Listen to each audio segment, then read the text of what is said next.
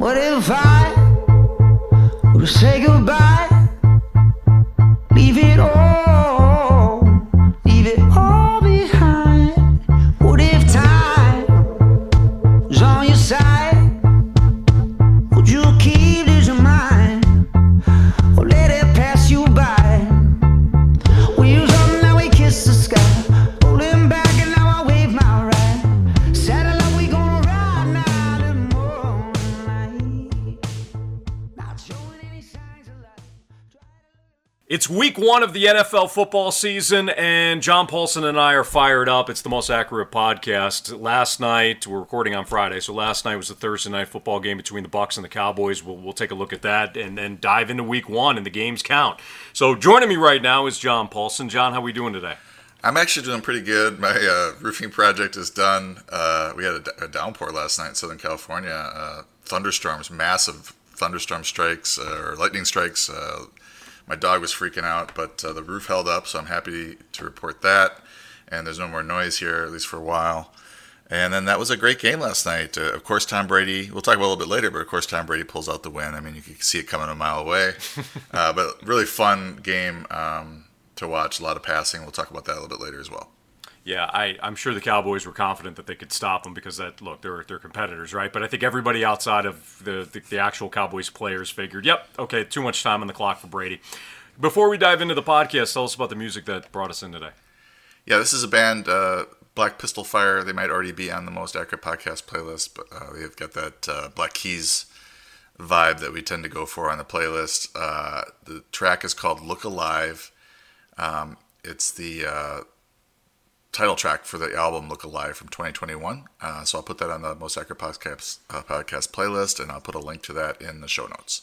Hey, we've been telling you about Underdog Fantasy for a while now, and the offer is for a free 4for4 Pro subscription. It's a $59 value just for depositing $10 at Underdog as a new user. It's a no-brainer, especially if you're going to use Underdog Fantasy. Not only that, but Underdog will give you a bonus of $25 in your account.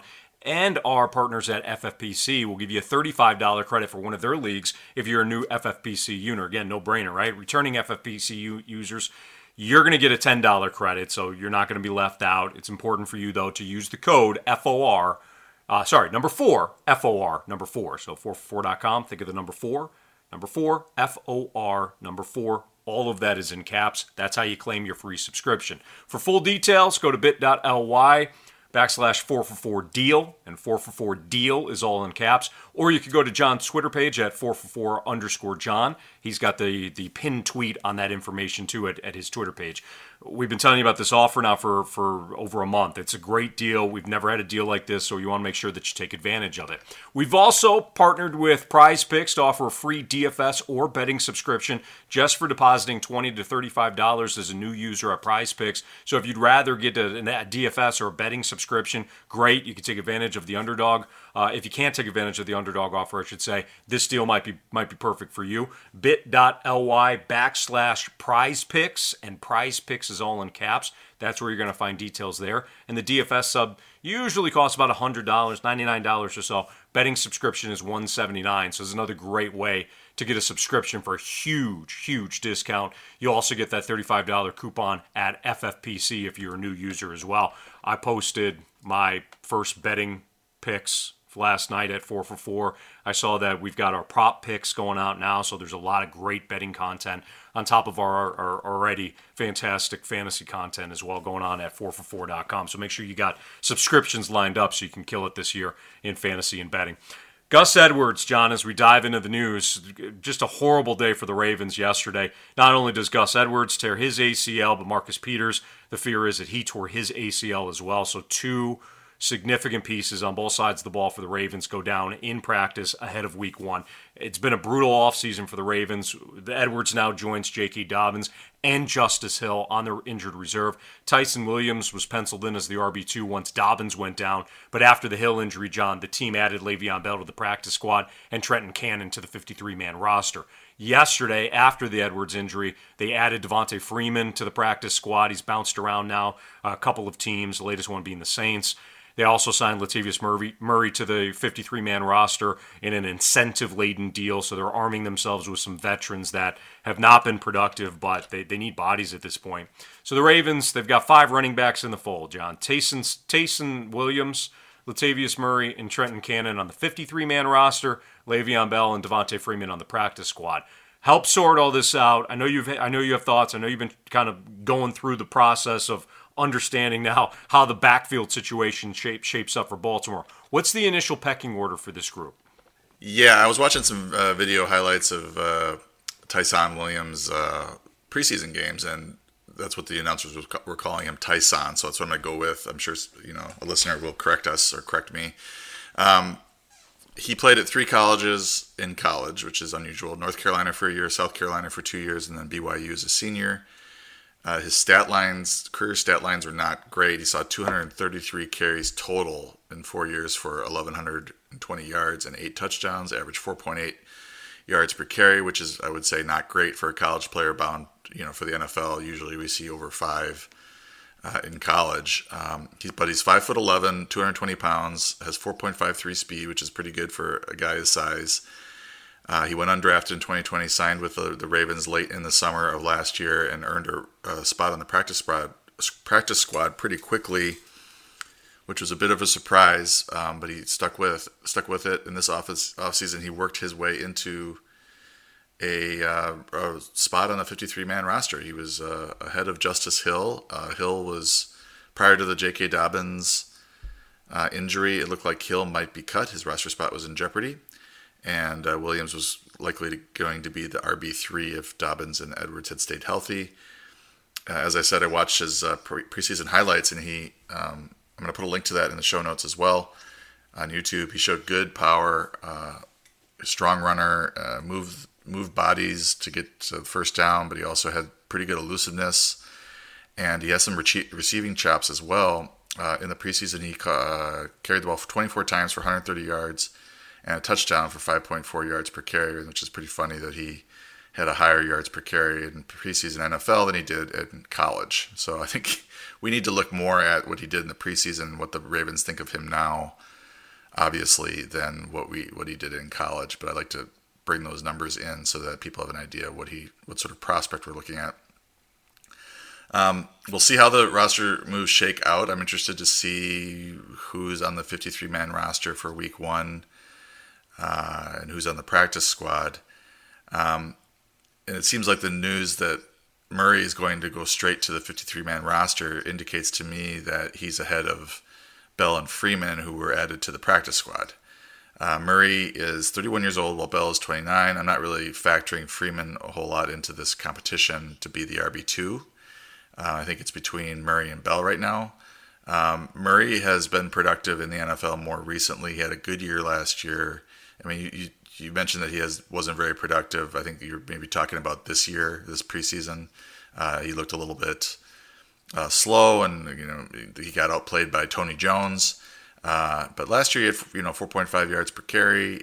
He has over the last 2 seasons played really well when Alvin Kamara has been injured out of the game. He's posted fantasy RB1 overall RB1 numbers, and he can catch the ball as well. So I think that he is probably the leader to be the RB2 in this, and he has a chance to maybe beat out Williams. But I think Williams is going to get a long tryout for the starting job. I think that if you look at what they did and when they added people, it looked like they were content to go into the season with Tyson Williams as the RB2 behind Gus Edwards. They didn't make a move for anybody until the Justice Hill injury.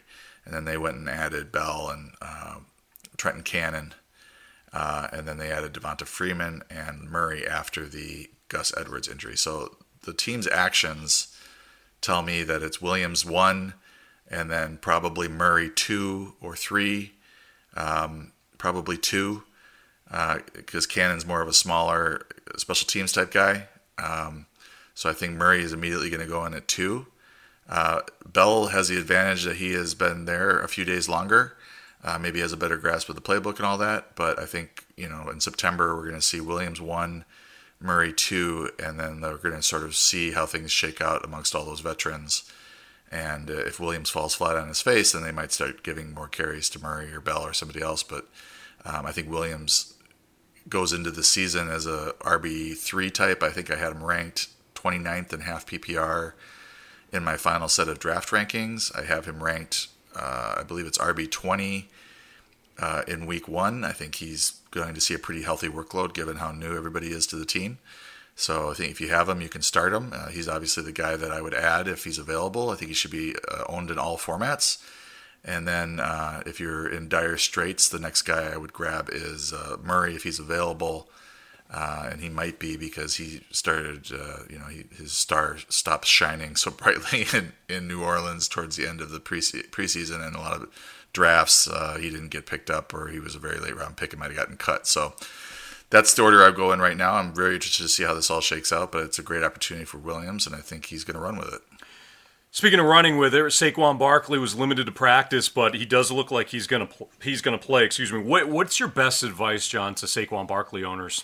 Well, I would say that he's a player that I've been sort of avoiding, but I have him ranked as a low-end RB1 this week. I think it's a tough matchup with the Broncos, and we're not sure exactly how many touches he's going to get. The good thing for Barkley is he's very capable of adding 5+ catches as a receiver and score fantasy points that way, because I think there might be some problems running the ball behind this offensive line, especially against a good defense like Denver.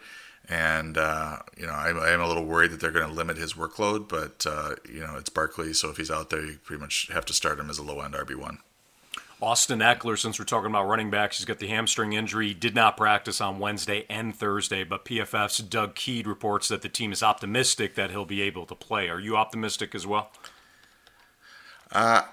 Yeah, I think so. I mean, you look at his Twitter feed, and he's, one of his most recent tweets was about how he's ready to go and excited to play, and this sort of injury or something popped up after that, or at least his not playing. But my feeling on this right now, and we'll see what he does today. This is the key day. If he's a DNP today, then they're really kind of worried about his hamstring. I think maybe he felt a twinge, and they are just being really cautious because he's got a history of hamstring injuries.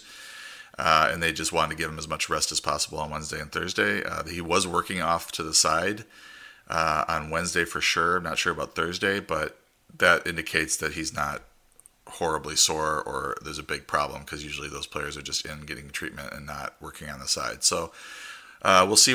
It's Friday morning right now. We'll see this afternoon where he's at. If he practices or is even limited, then I'm pretty sure he'll be out there on Sunday. The pickup there, I think, is Justin Jackson. He seems to be the RB2 there. If you are hurting at running back, if you are part of this whole Baltimore apocalypse, running back apocalypse, and want another bet to place on somebody, I think Justin Jackson, if Eckler's hamstring is a problem, then he's going to be the biggest touch getter in that backfield. Joshua Kelly, and they've got Larry Roundtree and stuff, but Jackson's got that receiving ability that could mirror what Eckler does. It'd probably be a committee, but I think Jackson would lead that committee. DeAndre Swift's got the groin injury, did take full reps on Wednesday and Thursday. The Lions indicated that he wouldn't be on a snap or touch count against the 49ers. Where do you have him in your rankings? Yeah, I think if you drafted him, you can start him as an RB2. You probably have him as your RB2. You might have him as your RB1 if you went wide receiver early or tight end early. I'm a little worried about the groin. I'm a little worried about the matchup against the 49ers, who should be much more healthy on defense. I'm a little worried about Jamal Williams, but Swift is clearly the best player in that backfield, and they're not talking about limiting his reps at all. It sounds like if he's playing well, they're going to keep him in there. I think on the flip side, if Jamal Williams is playing well, then they're going to keep him in there. So it's just something to monitor as the season begins. Let's talk about now Swift's teammate, former teammate, I should say. He's with the Giants now. Kenny Galladay. He's dealing with a hamstring injury. What do you do with Galladay based on not only the hamstring injury but also the matchup? Yeah, now I'm just seeing his name and starting to chuckle because I remember my conversation with Pat Fitzmaurice. I co-own a main event team with him for the first time, and he talked me into Galladay, and I didn't want him, but it was I think it was 8th round pick, and we were up against the clock, and we have him. So now I've rostered him. I don't have too many shares of Mr. Galladay. I've been kind of avoiding him since the hamstring injury popped up because he's just kind of behind the 8 ball with this, changing teams. He's got a quarterback downgrade, and on top of it, he's missed practice, loads of practice, so he doesn't have much of a vibe or anything going with rapport going with Daniel Jones. And on top of that, Denver's got a really good secondary. This is probably going to be a pretty low-scoring game, so I'm just trying to avoid starting Kenny Galladay. I want to see him produce before I'm going to put him in my starting lineup. All right, how about Curtis Samuel dealing with the groin injury? Did not practice Thursday. Yeah, I saw his last route that he ran. Didn't look good. He took off his helmet, kind of had his head down as he went to the sideline, and then he didn't practice yesterday. I think he's looking very iffy for this week. They might just shut him down until that groin healed enough to give it another go. This is a bummer because I really wanted to see him in this offense with Ryan Fitzpatrick and Terry McLaurin and all that. But I think it's an opportunity for Diami Brown, who apparently has looked really good in practice. He's hasn't looked like a rookie according to Fitzpatrick, and is the most likely player to fill Samuel's role on the outside. And Adam Humphries would probably pick up some slot snaps.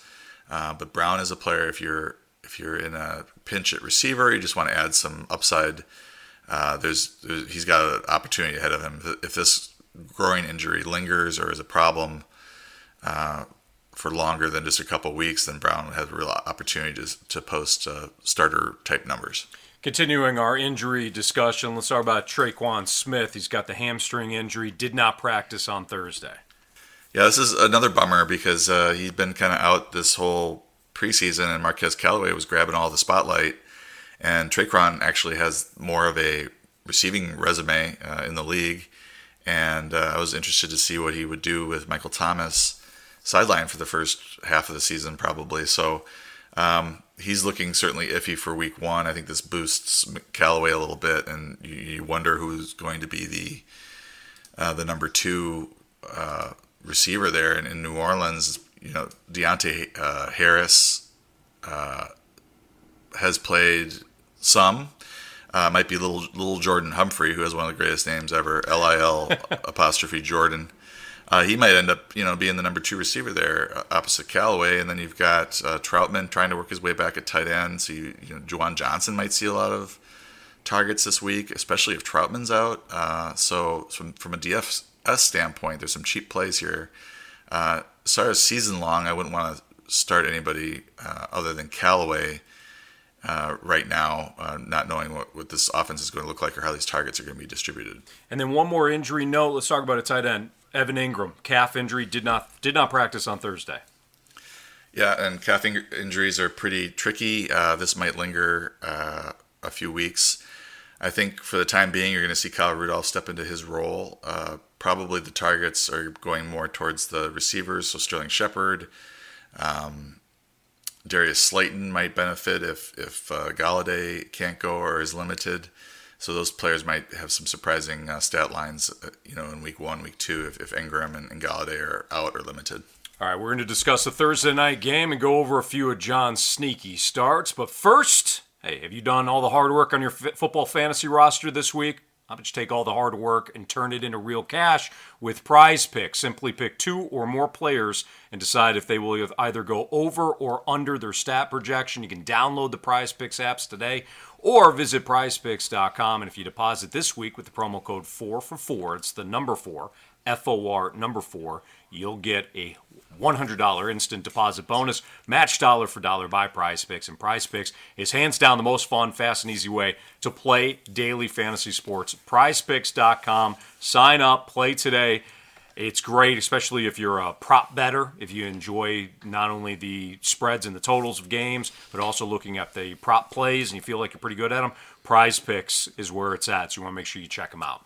Let's talk about Thursday night. What a way to start off the NFL season than with a Tom Brady come from behind victory. I was very surprised that Dak Prescott and the Cowboys played as well as they did, John. They hung with the defending champs and, scoring 29 points. I know they got got some turnovers and things like that benefited them. But scoring 29 points against that defense is very good.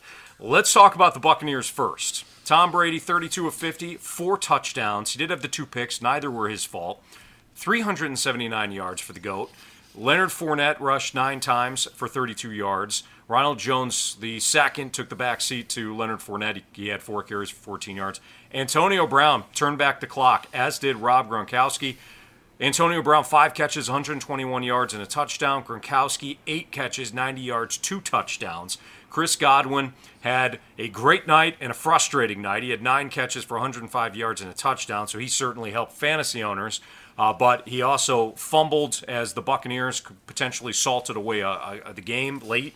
He had a big drop when Tom Brady put it in his basket on the previous drive. So great night for Godwin fantasy-wise, rough night for him from a football standpoint. Leonard Fournette also caught 5 passes for 27 yards. Mike Evans, quiet night, three receptions on 6 targets for 24 yards.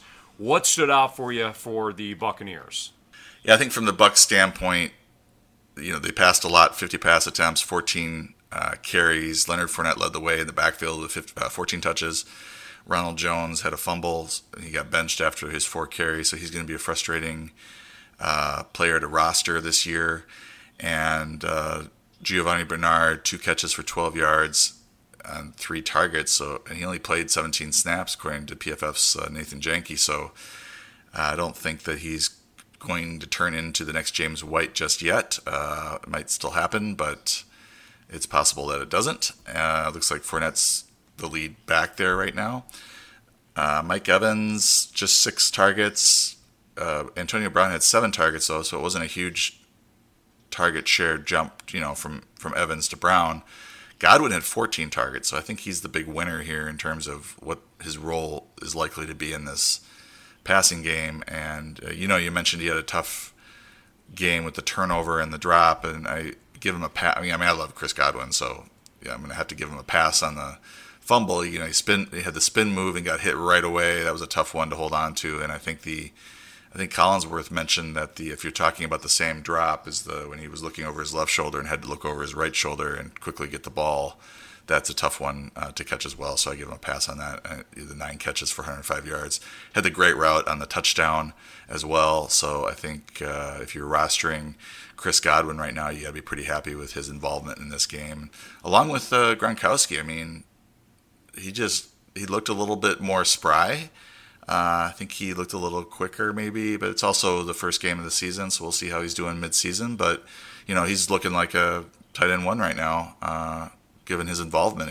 8 targets, you weren't expecting that out of him, especially with O.J. Howard back and Cameron Brate, but it looks like he's pretty involved in the passing game right now. Let's talk about the Cowboys now. Dak Prescott put the ball in the air 58 times. He completed 42 passes, 403 yards, and a pretty healthy 6.9 yards per attempt clip. So it wasn't Brady 7.6, but it wasn't like Dak Prescott was simply dinking and dunking down the field. 3 touchdowns and an interception for Dak. Ezekiel Elliott rushed the ball only 11 times for 33 yards. He did have 2 catches on 2 targets for an additional 6 yards, but an otherwise disappointing night out of Zeke. Amari Cooper went off, 13 catches on 16 targets, 139 yards and 2 touchdowns. So clearly Dak Prescott and Amari Cooper are going to be best friends again this year. CeeDee Lamb, 7 catches, 104 yards and a touchdown for him. Dalton Schultz, 6 catches for 45 yards. He saw six targets, so he caught all 6 of them. Michael Gallup, 4 catches for 36 yards. Anybody else stand out, or what stood out from the Dallas viewpoint from last night? Yeah, well, 58 pass attempts, 18 rush attempts in a game that was pretty competitive the whole way. So you could see that the Cowboys came in thinking that they weren't going to run the ball down the Bucs' throats, and they weren't going to force feed Elliott in this situation, and they wanted to throw the ball all over the field with their great receiving core. Gallup even looked good prior to the ankle injury. He was very involved in the game. And Wilson ended up getting 3 targets. I don't know if all 3 happened after the Gallup injury, but he might have ended up with 10 targets himself if he had been able to stay in the game. The interesting thing in fantasy drafts this year was that Lamb was going ahead of Cooper, and I think I had that's the way I had him ranked, but I had them very close, and drafters had Lamb significantly ahead of Cooper. Lamb was going, early third round, and Cooper was sometimes in the middle of the fourth. So it does not look like Cooper is going to relinquish the wide receiver one role in Dallas anytime soon. He was great, and Dak looked for both players, early and often. I know there's some panic in the streets about Ezekiel Elliott, but I wouldn't worry too much about it. I think this was a game plan specific to the Bucs, and if they faced a softer run defense, he's more likely to be involved. And I think, he's more likely to score more fantasy points, certainly score touchdowns.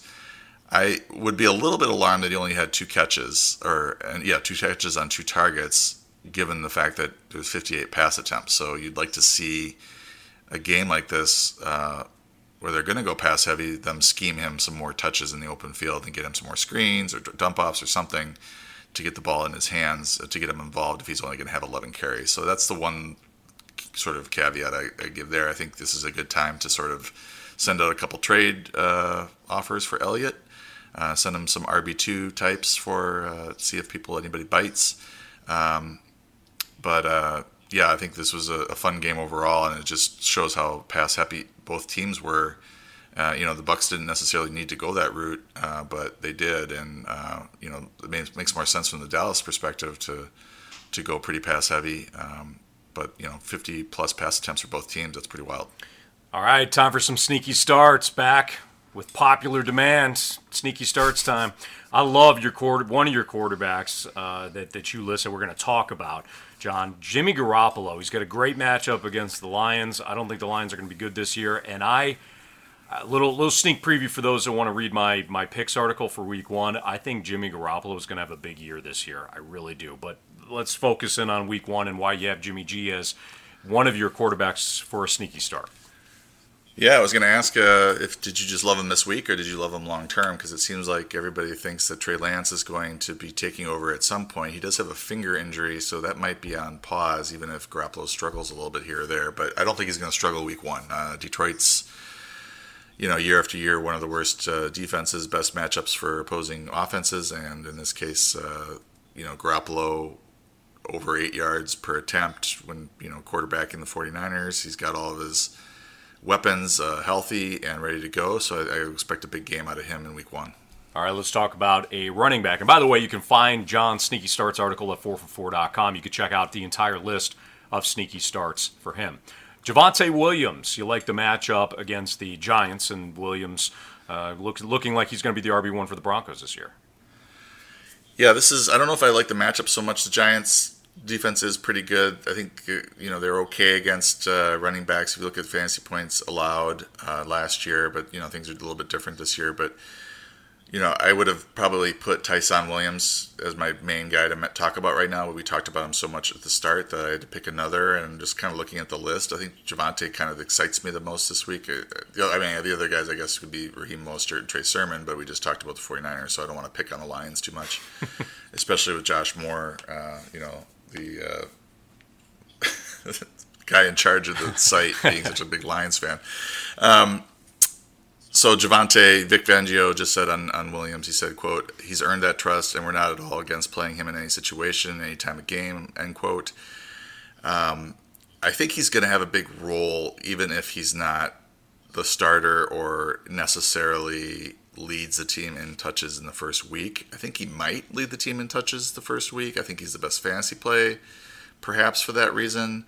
But just seems like there's a steady drumbeat of positive buzz to come out about him. And his teammates have compared him to Alvin Kamara. I think that was Ted Bridgewater just compared him to Alvin Kamara. They did rest him in the final playoff or preseason games. And I think that was a sign that they wanted to keep him in bubble wrap. And he's just, doesn't need the reps. He's ready to go. So that indicates to me that maybe he is going to have the lead in this backfield. But we'll have to wait until Sunday to see exactly what happens. By the way, I know I'm bounced around a little bit, and we got 2 more sneaky starts I do want to get to with John. But one of the reasons why I don't think that Trey Lance, going back to that conversation, one of the reasons why I don't think Trey Lance will take over for Jimmy G at some point, at least not in the first 8 to 10 games. And even then, I really believe that we're just going to see Trey Lance kind of work his way in. certain packages. I'm sure we'll see him throughout the course of the year. But Jimmy G's going to remain the starter. The biggest reason I feel that way is because Kyle Shanahan's offense is extremely difficult to learn in year one. Go back through and look at the quarterbacks and how they fared in year two compared to year one in Kyle Shanahan's offense. Matt Ryan's the biggest example of that. There's a lot of people that thought, well, they're just going to have to get rid of Kyle Shanahan because he's not working well with Ryan after the first year is a disaster. He won the MVP, should have won the Super Bowl in year two. So I think that with Trey Lance not playing a lot of football over the last couple of years, it's gonna be a minute before he takes over as the full-time starter, barring injury, of course. So that's kind of my short and sweet version of why I think Jimmy G's going to have a big year and stay the starter. Back to your sneaky starts article, John. Marquez Valdez-Scantling, Green Bay, Saints got all kinds of cornerback issues. This one's not going to be played in the Superdome. It's going to be played in Jacksonville with the hurricane issue, of course, and the weather conditions for the city of New Orleans. So what do you think about Marquez Valdez-Scantling in Jacksonville to play Saints?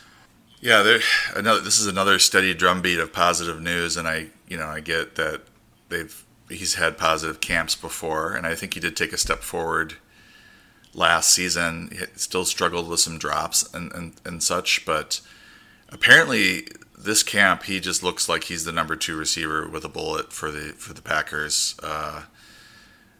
Just some quotes from this really long article in The Athletic where they basically got quotes from everybody regarding MVS. It says the biggest upgrades, though, at least when it comes to helping the Packers, are with his releases, the diversity in his route running, and his pass catching skills. Improvements in all three, which were lacking years past, have been evident this preseason. This is the writer. I have article here to make sure to give credit. Matt Schneiderman is the writer of this, the beat writer.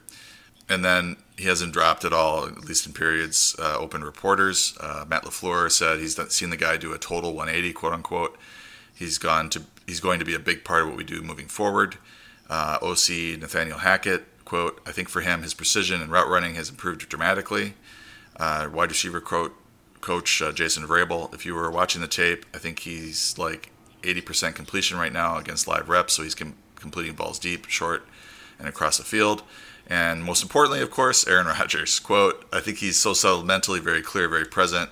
There's habits that go along with that. I think they're interchangeable, personal, professional. He's become a true professional. There were times a couple years ago where we didn't know if we could count on him because he was inconsistent with his practice habits and his daily habits. But that's not the Marquez that I know now. He's a way different person, end quote. So we picked him up in our Hall of Fantasy League. He's now a Boston Barfly. We may have to start him this week because we are facing Amari Cooper. And we need a big game. We have Aaron Rodgers, so it'd be nice to get a touchdown or two at it to MVS, and to kind of swing this matchup back. But no, I think this is an interesting spot for him, and he did have a couple of good games in Week 1.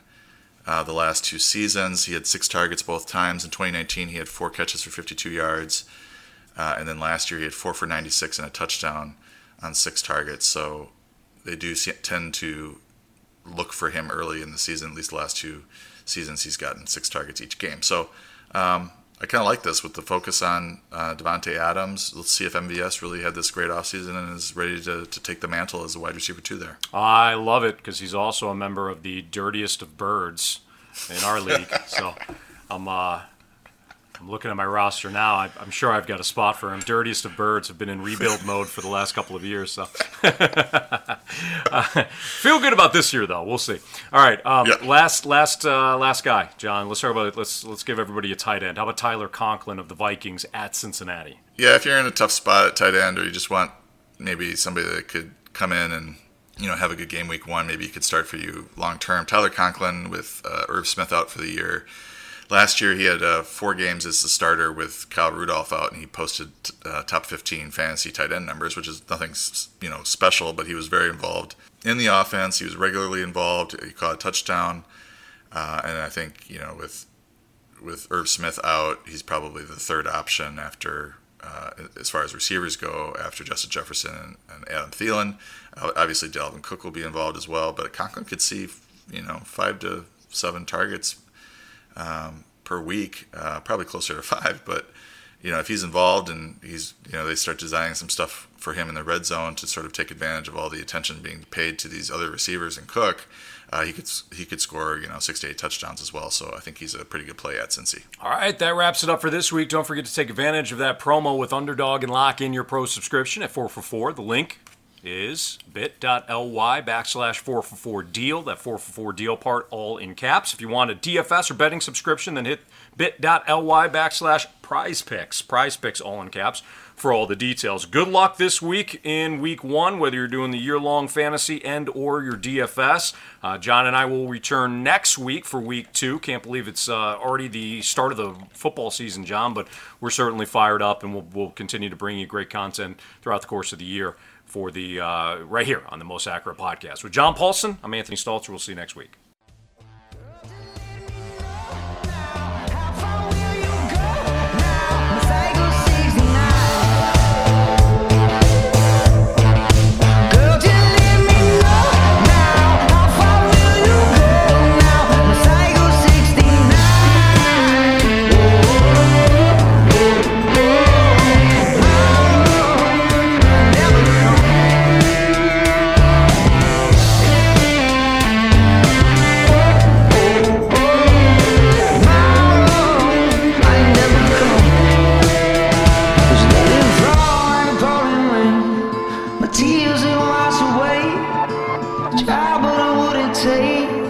Slowly driving me insane.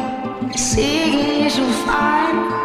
Tonight we gonna ride in my Psycho 69. Psycho 69.